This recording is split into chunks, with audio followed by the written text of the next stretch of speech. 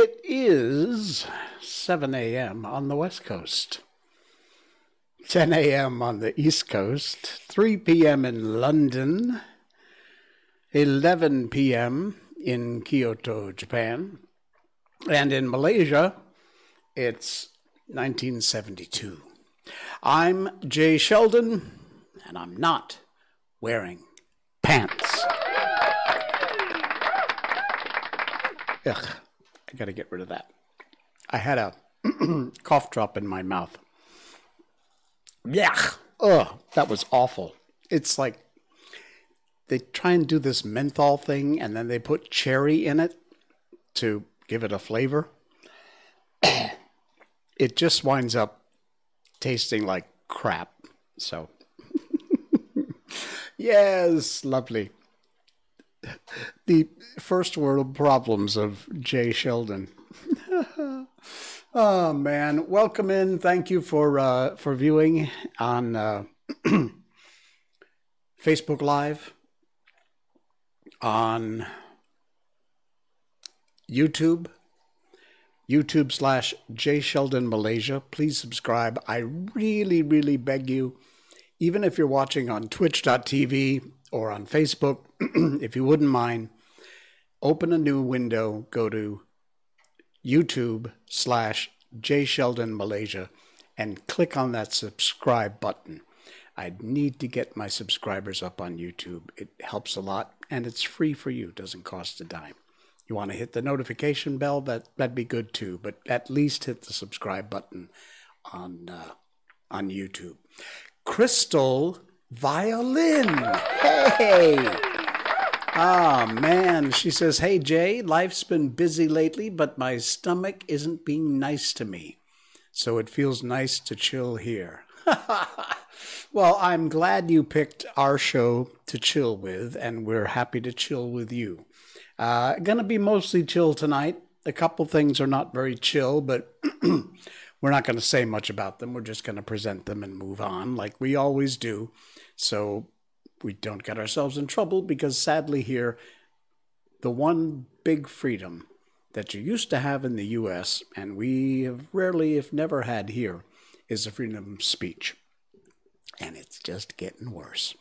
Sarge, hello there. It's going very well. Sarge 4K001, nice to have you in the stream. Good to see you along for the ride. And it's reasonable. Can't complain about the weather here in Malaysia. It's been okay. Hot as always, but hot's hot. It's relative. You know, it's always hot. So what? It's been livable. And it is time. She was just here. Now I think she left. But it's time. Where's my mouse? There it is. Time for this. Miko Update. Yes, it is time for Miko Update. If you don't know, Mika is our Shiba Inu dog. Her full name is Ichiko Mikoto. We call her Miko. And this isn't her. However, I did want to share this because it is too precious. This is an onigiri, which is a Japanese rice cake. It's made with rice, and it is just the coolest thing. Check this out. They've taken here. Let me go back to the single shot. There we go. They've taken, and I assume that's probably soy sauce, and they've used seaweed for the eyes, the nose, and the mouth. And the little fingernails down below. Check that out. How cool is that? Look at that. There's another angle here. This is made with rice. This is so cool. It's like rice dog. It's like a little Miko. She's doing well. The cat stopped by. As a matter of fact, we left the front door open while we were having dinner tonight. And as we're sitting there, Miko, of course, is on the floor looking up with the puppy dog eyes. Are you going to feed me something? But what we ate tonight, she couldn't have any of. So sadly, she got disappointed. I know you shouldn't feed her from the table, but we spoil her. So there you go. And Miko, are you out there? Nah, she's in the aircon. Anyway, so as we look over, the Siamese cat, the neighbor's cat, just comes walking in the house again. But Miko was so fixated on waiting for us to drop some food or give her something, she didn't even see the cat. I'm like, Miko, look, your friend's in the house. She's like, feed me. So she doesn't care. When food is involved, nuclear bombs could go off, and she could care less. I don't know how, but she could. Hey, by the way, if you go to twitch.tv under Jay Sheldon No Pants, you go to the About page, you can find this. Where am I? Here. You find this. This is Miko merchandise. It's got our show logo on the back.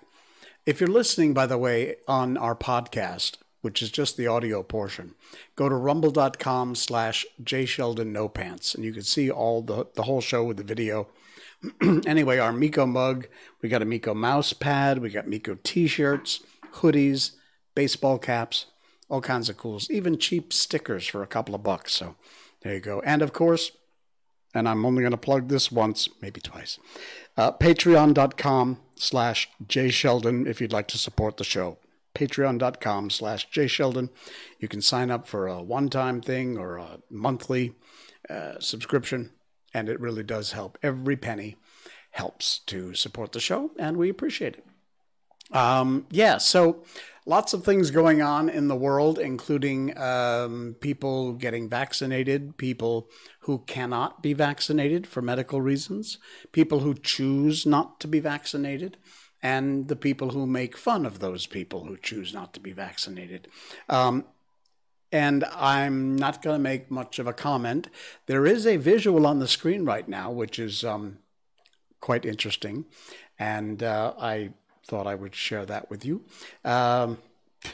It's from James Robertson. Yes, there you go. So comply.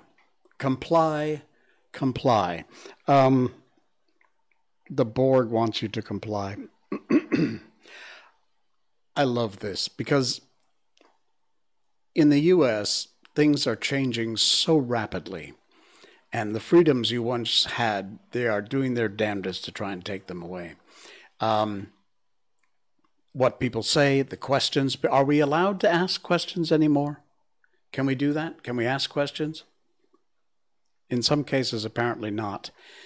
But this said a lot. It's from Richard Feynman, who said, I would rather have questions that can't be answered than answers that can't be questioned. Deep, very deep, but very significant in the world we live in today. Yes, indeed. Comply. Oh, here's another good one. Another fascinating little story about the mouse and the jar of rice. You may have heard it before, but we have a rice theme going tonight, don't we? It's from Anthony Ramirez. Yeah, very deep, Crystal. A mouse was placed at the top of a jar filled with grains of rice, and it was so happy to find so much food around him that he no longer felt the need that he had to go run and search for food. Now he could happily live out his life. But after a few days of enjoying the grains, he finally reached the bottom of the jar and suddenly realized he was trapped. He could not get out of the jar. And he now had to fully depend on someone putting grains in the jar if he was going to survive. Suddenly, he realized this lesson. Short-term pleasures can lead to long-term traps. There's analogies all over the place here. I hope you're getting it. Short-term pleasures can lead to long-term traps. If things come easy and you get comfortable, you are getting trapped into dependency. When you're not using your skills, you'll lose more than your skills. You lose your choices and your freedoms. And freedom does not come easy, but it can be lost very quickly. Nothing comes easy in life, and if it comes easy, well, then maybe it's not worth it. Don't curse your struggles, embrace them. They are your blessings in disguise. Don't wind up being dependent. Yes, Crystal, exactly right. Money and winning aren't everything. You are, in fact, last stream on Monday, I had a great bit of writing, as we share often here, about how winning isn't everything. It's not in the winning. It's in the doing. I know right now we're all wishing for Olympic gold for our respective countries. I've got a story coming up that's going to break your heart and make you proud and maybe tear up a little bit about an amazing story from the Olympics. But, you know, here in Malaysia, we're cheering for the Malaysian team. We did win a bronze. Our bicyclists, the Pocket Rocket and his teammate, qualified, I believe, today. And they move on. I don't follow the Olympics that much, so I don't know exactly how the qualifying rounds and competitions are leveled. But we're moving forward, so that's a good thing. And we have a real good chance to get another medal in the bicycles. Excuse me again. Wow. All right. So that's our mouse thing. We wanted to share that tonight. A story showed up today on World of Buzz. And before I share this, there is a distinction which I'm not frankly all that comfortable with. I'm considered an expat, which basically stands for expatriate. I wasn't born here. I'm not a citizen here. I stay here under the good graces of the Immigration Department, to which I am eternally grateful. And I contribute to society. I pay my taxes. Every penny I earn is spent right back into the economy of Malaysia. I don't send money overseas or back home to my family. Everything I make goes right back into the economy here, and I spend it. So I am, as best I can be, a contributing member of Malaysian society. I'd love to be a citizen. Absolutely. It's just impossible in this country to get that. But anyway, that's off the subject. There are expats, and then there are foreign workers. And honestly, they're no different. The big difference really is likely in how much money you make, the type of jobs that you have. For example, I'm, among many hundreds of others, considered a professional in my line of work. I've been doing this for 40 over years now, so I've got gobs of experience and education, and I share that with the Malaysians gratefully and gladly. In fact, I've done presentations in a lot of colleges here on the broadcast business, film, television, radio, and I love doing that. I love sharing my experiences and giving people little tips and tricks and ways to get ahead and things to look out for. And I've kept up on the business as best I can. You know how much it's changed in the last 40 years? A lot. So anyway, yeah, Crystal, just to get back to the, you know what, let me save your comment for the Olympics when we get to it. So anyway, I saw this story in the World of Buzz, and it really just bugged the hell out of me. So now that I've set up the differences between, say, an expat and a foreign worker, we have a nasty, nasty habit of treating our foreign workers here in Malaysia very badly. This is an article from the World of Buzz that came out today. What if they were your family? A PPV volunteer calls out for Malaysians' mistreatment of foreign workers. And I've seen this firsthand, and I'll tell you, it disgusts me. These are people. These are human beings. They are building your bridges. They're building your skyscrapers. They are doing the work that you don't want to do, and yet you continue to treat them in some cases worse than dogs. And honestly, it's just got to stop. It's an article on World of Buzz. I don't want to read the whole thing for you. We are a melting pot here in Malaysia of cultures, races, religion. But for some reason, it says there still seems to be a lack of empathy and compassion when it comes to foreign workers, especially those from Asia.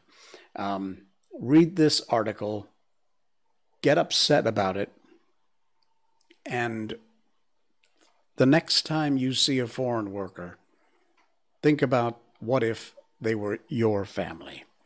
And I'll tell you what, it leads itself right into the next story I found, strangely enough, just minutes ago as I was getting ready for the show.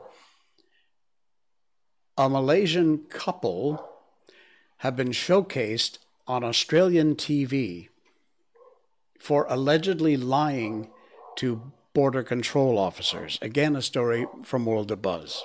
Sorry about the neighbor's dogs barking in the background.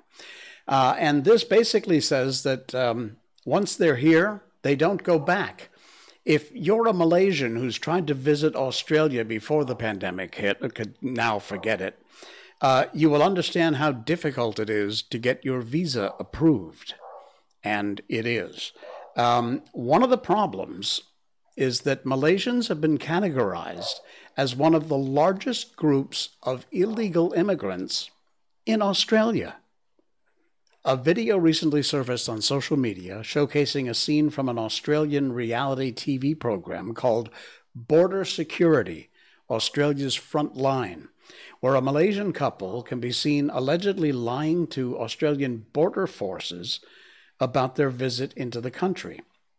The couple have arrived at Avalon Airport in Victoria, claimed to be in Australia for a 7-day holiday, but Border Force wants to know more about their trip. The officer can be seen asking them general questions. Is this your first time in Australia? What brings you to Australia? The couple apparently were there for their honeymoon, which is understood to be 10 years after their marriage. Unconvinced by their reasons, the officer decides to interview the couple separately to see if their stories match, and almost immediately, officers found mistakes in their explanations. Both husband and wife gave different dates as to when they were married, among other things. But again, read the article. It's on worldofbuzz.com, and that's actually as much of an issue that Malaysians have been categorized as one of the largest groups of illegals in Australia. How scary is that? It's not something you think about. But again, relate that to the previous story I just did. And think about that. The headline of the other story was, what if it were your family? Well, in some cases, when it comes to Australia, it just might be. So, something to think about, my friends. All right. Let's move on from the heavy news into the amazing news. But before we do that, Crystal says, I pray that when I'm old enough, I move to Malaysia, the problems would have faded away. Well, I can tell you that in, 40 or 50 years or 60 years? Not yet. Okay. I promised you some good news, and I got some good news. A couple of amazing stories out of the Olympics, and this is incredible. You may have seen this, but 2 Olympic high jumpers, you know the high jump, they run with the pole and then they dig it in and they flip themselves over that bar, which is an insane amount of meters up in the air. 2 Olympic high jumpers. There's a video here, but there's just music. So I will read you the captions as it plays. They gave gold-worthy performances at the Tokyo Olympics. Check this out. This is absolutely incredible. And they decided that they both deserved the gold medal. Qatar's Mutaz Ezra Bersham and Italy's Gianmarco Tamburi both had high jumps. They each attempted to beat their record and cleared the 2.39 meter, but failed on their first try. Now, they could have gone into a jump-off to determine the winner, but instead, Barsham asked an official to come over, and he asked them a question: can we have 2 golds? The official said yes, and Tamburni began running around the stadium in excitement. He suffered an ankle injury ahead of the Rio Olympics, and a doctor told him he might not be ready to compete in the 2020 Games. However, he recovered in time. Tamberi triumphantly held up his old cast. He'd written "The Road to Tokyo 2020" on it, and then crossed out 2020 and wrote in 2021. Bersham, the other competitor, broke down in tears when the official told them they could split the medal and both get a gold. Bersham had also suffered an ankle injury in 2018, which deepened the bond between the 2 athletes who had met during the 2010 World Junior Championships. How about that? The men sobbed and embraced each other after both of them decided to not have a jump off and to share the gold medal. Bersham said it was a dream he did not want to wake up from. That is amazing. Wow. That's the kind of story that just warms your heart. That's fantastic. And congratulations to both of them. They are both gold medal winners. Crystal says, waiting for Su Ling to use her black belt in the Olympics. Oh, really? Who is Su Ling? You have to explain that to me. She also said the word friendship about this story. You'll see that on our video screen there. Yeah, that's amazing. Incredible. What a great, great story. And to top that, I had no idea this. You see, I didn't watch the opening ceremonies. I probably should have. I mean, it's Japan after all, and you know what a crazy Japanophile I am. This is from Tripzilla.com. Hat tip to Tripzilla. You can check out the whole article over there. Japan has created a kimono for every nation at the 2020 Olympics in Tokyo.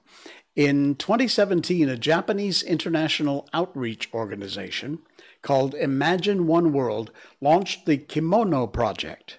It aimed to create a kimono for every country in the world, which would also reflect the nation's culture, history, architectural beauty. Japan had planned to use the kimonos for the Olympics in Tokyo, but couldn't push through with it due to the limitations brought about by the pandemic. However, the project was indeed completed, and now there are over 200 custom-made kimonos to admire for every country. And these are some of the favorites. Check this out. This is amazing. If you're listening on the podcast, trust me, you must go to rumble.com/JSheldonNoPants and check the visual out, because these are incredible kimonos. They're all handmade, and they each represent the country for which they were designed. For example, here's Singapore with the lion, the merlion, and the, orchids? Singapore skyline. This is a kimono, folks. Malaysia, yes, check this out. Here is the kimono for Malaysia. We got little hints of the Malaysian flag in there. We've got some butterflies. We've got hibiscus, our national flower. All these amazing bits and pieces. It was made in collaboration with students from the Fukuoka Prefectural Korube High School. A lot of Malaysian symbols. The Petronas Twin Towers are there. Yeah, they're worth millions. You're exactly right, Crystal. I think you're right. They're invaluable, really. The Malaysian flag. 40 students also drew the national hibiscus flowers, while the coloring took inspiration from traditional batik. So cool to have combined the batik with a kimono. That's kind of the Malaysia, Japanese thingy going on there. That's absolutely amazing. Indonesia, look at this. The entire kimono, colored like the Indonesian flag with the red and the white, but also some batik in here. Beautiful. This kimono is absolutely beautiful. Look at that. It features Borobudur and the Indonesian islands. Incredible. Philippines. Oh, look at the colors on this one. This is absolutely beautiful. Oh, I love that. I have in my collection about 8 or 10 very, very old handmade kimonos in different styles.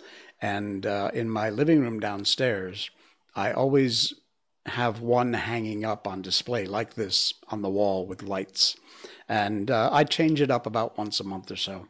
But they're beautiful. This is amazing. Look at that. And just scan through. Look, there's Thailand. Thailand's is great. Look at that, all on a black background. Animals throughout the garden showered canvas inspired by Thai culture. A guardian animal said to look after each day of the week.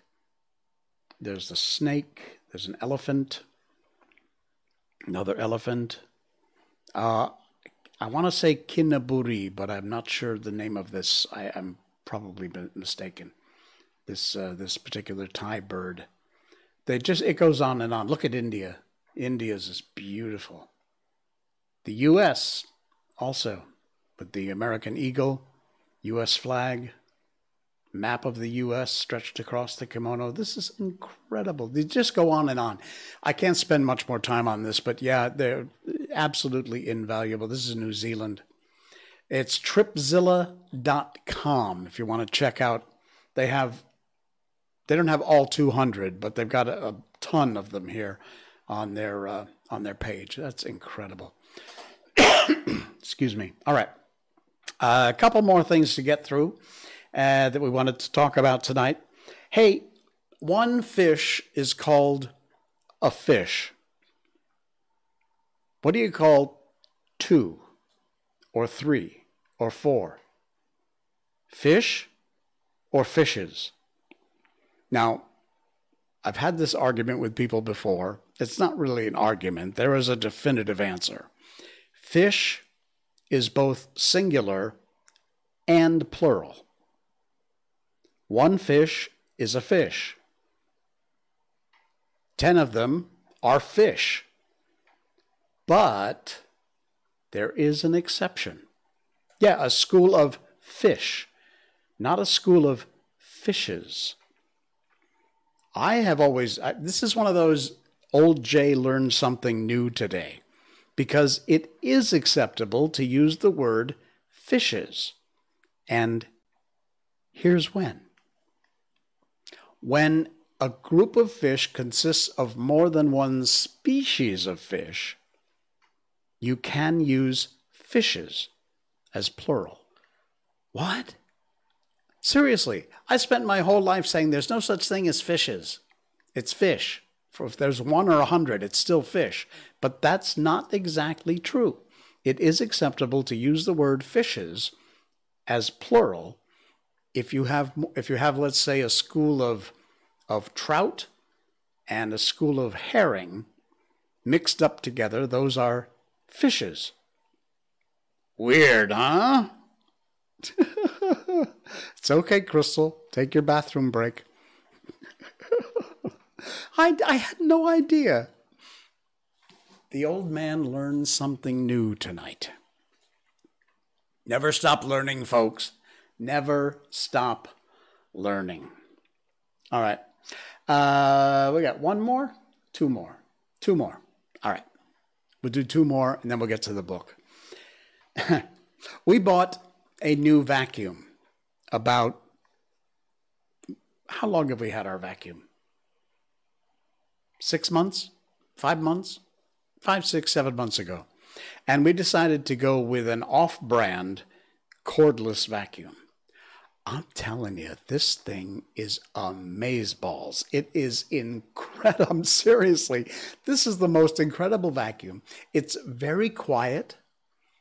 The charge lasts for the whole house, and I've got like a 4-bedroom, 3-bath house. So it's a pretty good sized house. And it's absolutely amazing. Its sucking power is over the top, makes hardly any noise. Miko's not afraid of it. In fact, Miko will let me vacuum her with this vacuum. So it does a fantastic job. And it weighs, I don't know, maybe a couple of kilos, if that. When I saw this, I had to share this because you compare what I just described. I don't forget what the brand is. We bought it online.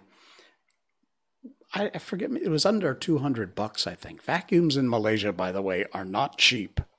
A branded vacuum in this country will cost you hundreds, if not thousands, of ringgit. Anyway, check this out. This is a Siemens vacuum cleaner from 1906. I can't zoom in anymore for you. Sorry about that. But this thing, 1906, hang on, let me get back. Let me get my mouse back. Look at this thing. It plugged in, apparently. There's some giant wall socket over there. If you're listening to the podcast, rumble.com/JSheldonNoPants. This ginormous thing here, which is on a big cart with huge wheels, apparently then the hose attached, and this looks like the maid vacuuming the carpet. The weight of this machine, 147 kilos. Can you imagine? 147 kilos for a vacuum cleaner in 1906. That is insane. Imagine lugging that thing up and down the stairs. Oh, man. All right. Unbelievable. Let's see. Let's save Christmas with the clauses for some other day.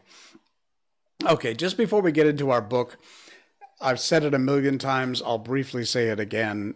Part of what we do about the end of this show, the last half of the show, is to encourage you to read books, and most importantly, to encourage your kids to read.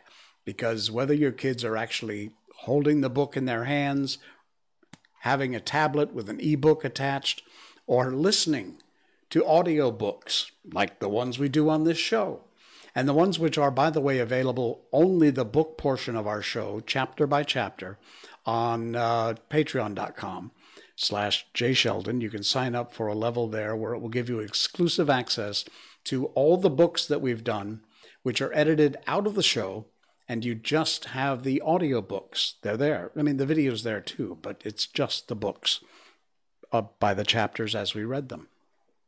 From The Wizard of Oz, The Velveteen Rabbit, The Little Prince, Peter Pan, Alice in Wonderland, they're all there. And the Jungle Book will be there once we get done reading it. So, I wanted to share this because we've talked about it before. It's a movement that's underway in the U.S. called the Little Free Library. And the idea is that you create, let me show you the picture. You create these little doghouse-looking things with a glass front door.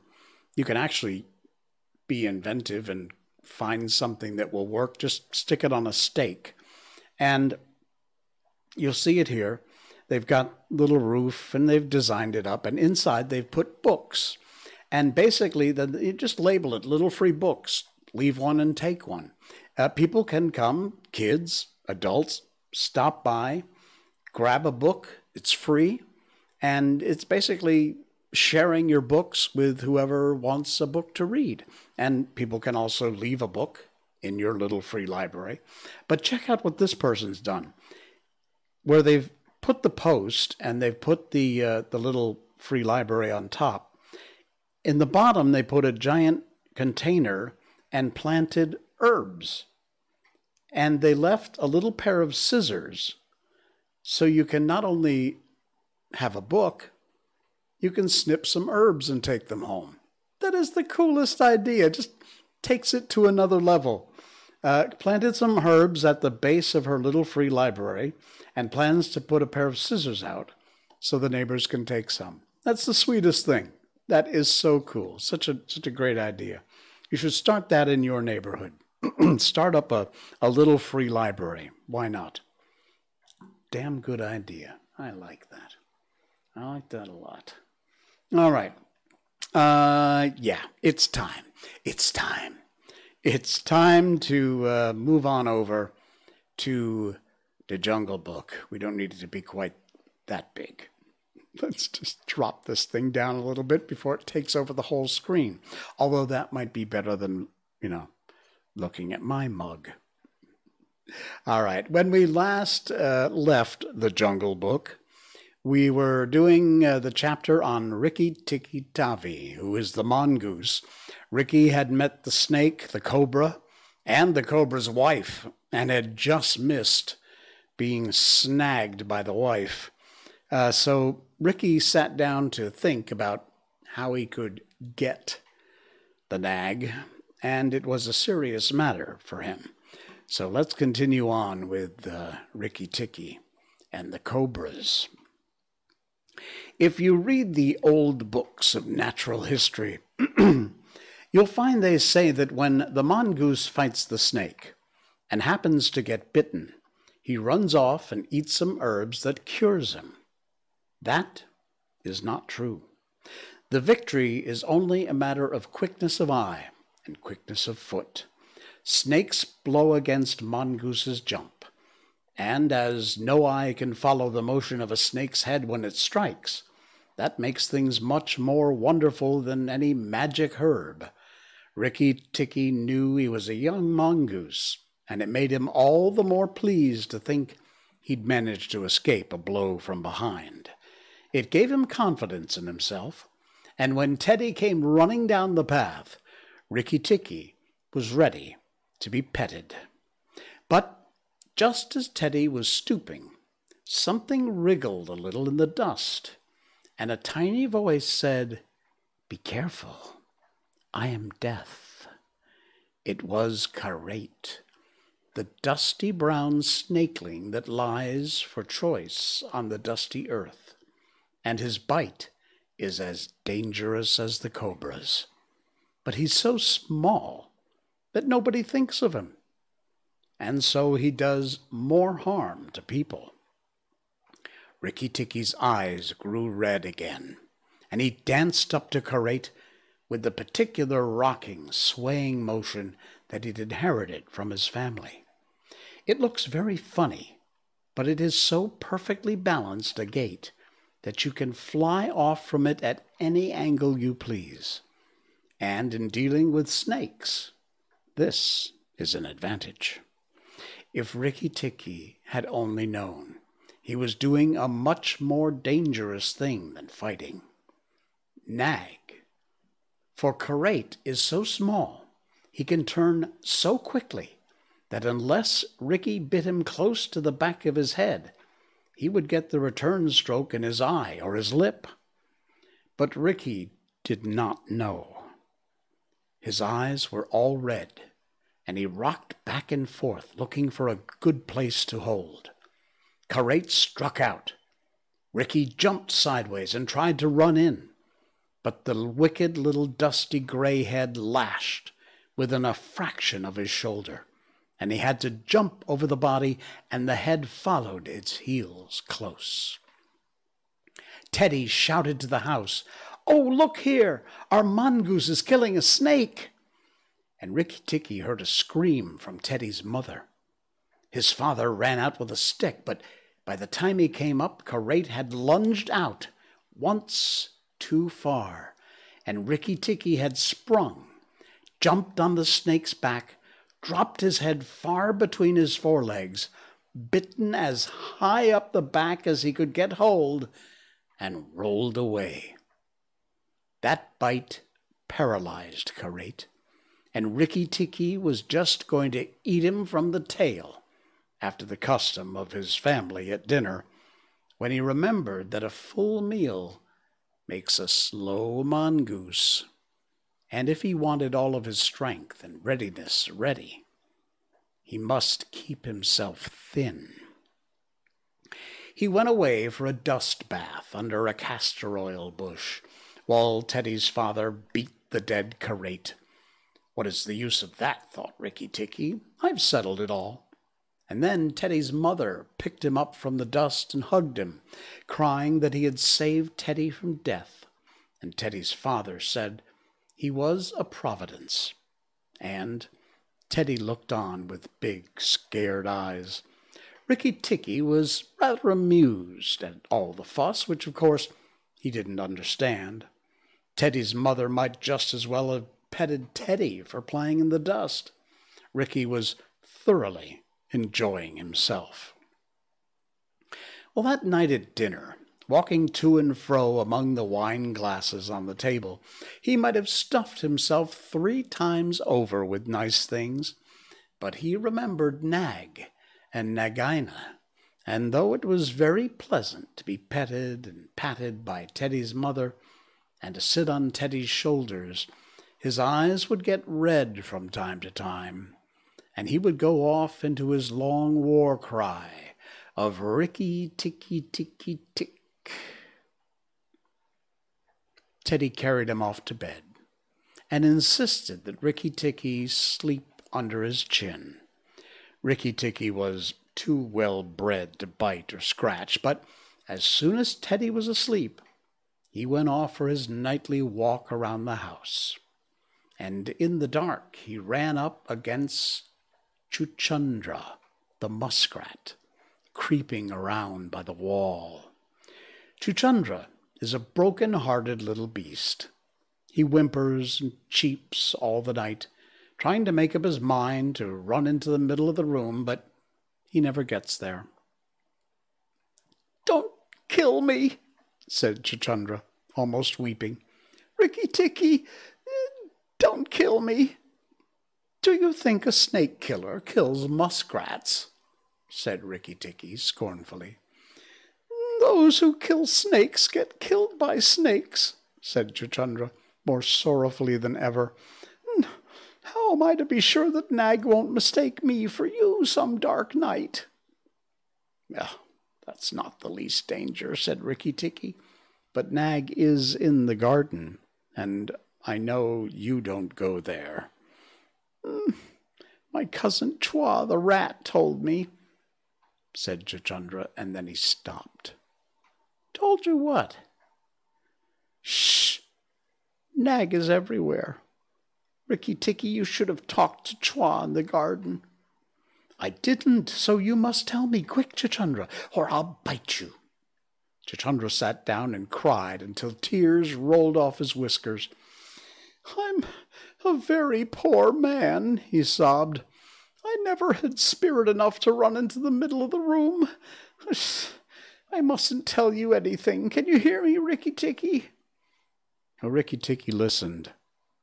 The house was as still, but he thought he could just catch the faintest scratch in the world, a noise as faint as that of a wasp walking on a window pane, the dry scratch of a snake's scales on the brickwork.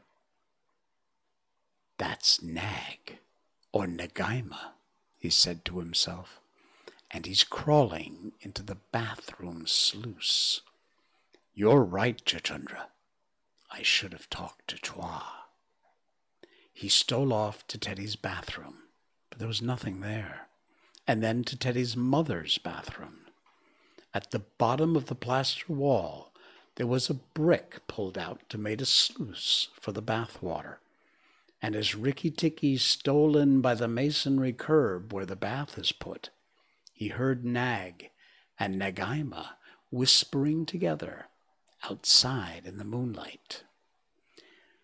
"When the house is empty of people," said Nagaina to her husband, "we will go away, and then the garden will be our own again.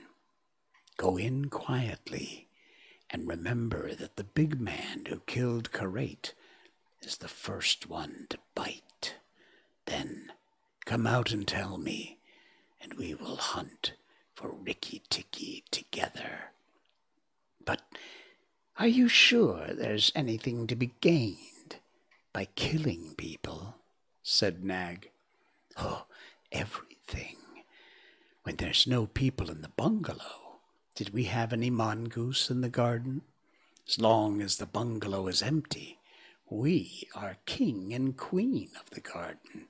And remember, as soon as our eggs in the melon bed hatch, as they may tomorrow, our children will need room and quiet. I hadn't thought of that, said Nag. I will go, but there's no need that we should hunt for Rikki Tikki afterward. I will kill the big man and his wife and the child if I can, and come quietly away.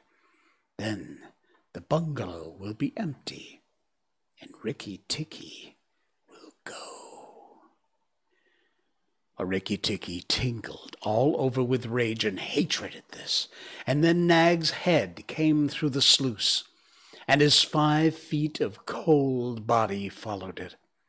Angry as he was, Rikki Tikki was very frightened as he saw the size of the big cobra. Nag coiled himself up, raised his head, and looked into the bathroom in the dark, and Rikki could see his eyes glitter. Now, if I kill him here, Nagaima will know. If I fight him on the open floor, the odds are in his favor. What am I to do? Said Rikki Tikki Tavi. Nag waved to and fro, and Rikki Tikki heard him drinking from the biggest water jar that was used to fill the bath. That's good, said the snake. Now, when Karait was killed, the big man had a stick. He may have that stick still, but when he comes in to bathe in the morning, he will not have a stick. I shall wait here till he comes, Nagaima. Do you hear me? I shall wait here in the cool until daytime. There was no answer from outside, so Rikki Tikki knew Nagaina had gone away. Nag coiled himself down, coil by coil, round the bulge at the bottom of the water jar, and Rikki Tikki stayed still as death. An hour after he began to move, muscle by muscle, toward the jar. Nag was asleep, and Rikki Tikki looked at his big back, wondering which would be the best place for a good hold. If I don't break his back at the first jump, said Rikki, he can still fight. And if he fights, oh, Rikki. He looked at the thickness of the neck below the hood, but that was too much for him, and a bite near the tail would only make Nag savage. It must be the head, he said at last, the head above the hood. And when I am once there, I must not let go. The fight is about to begin. And that's where we're going to end it for tonight.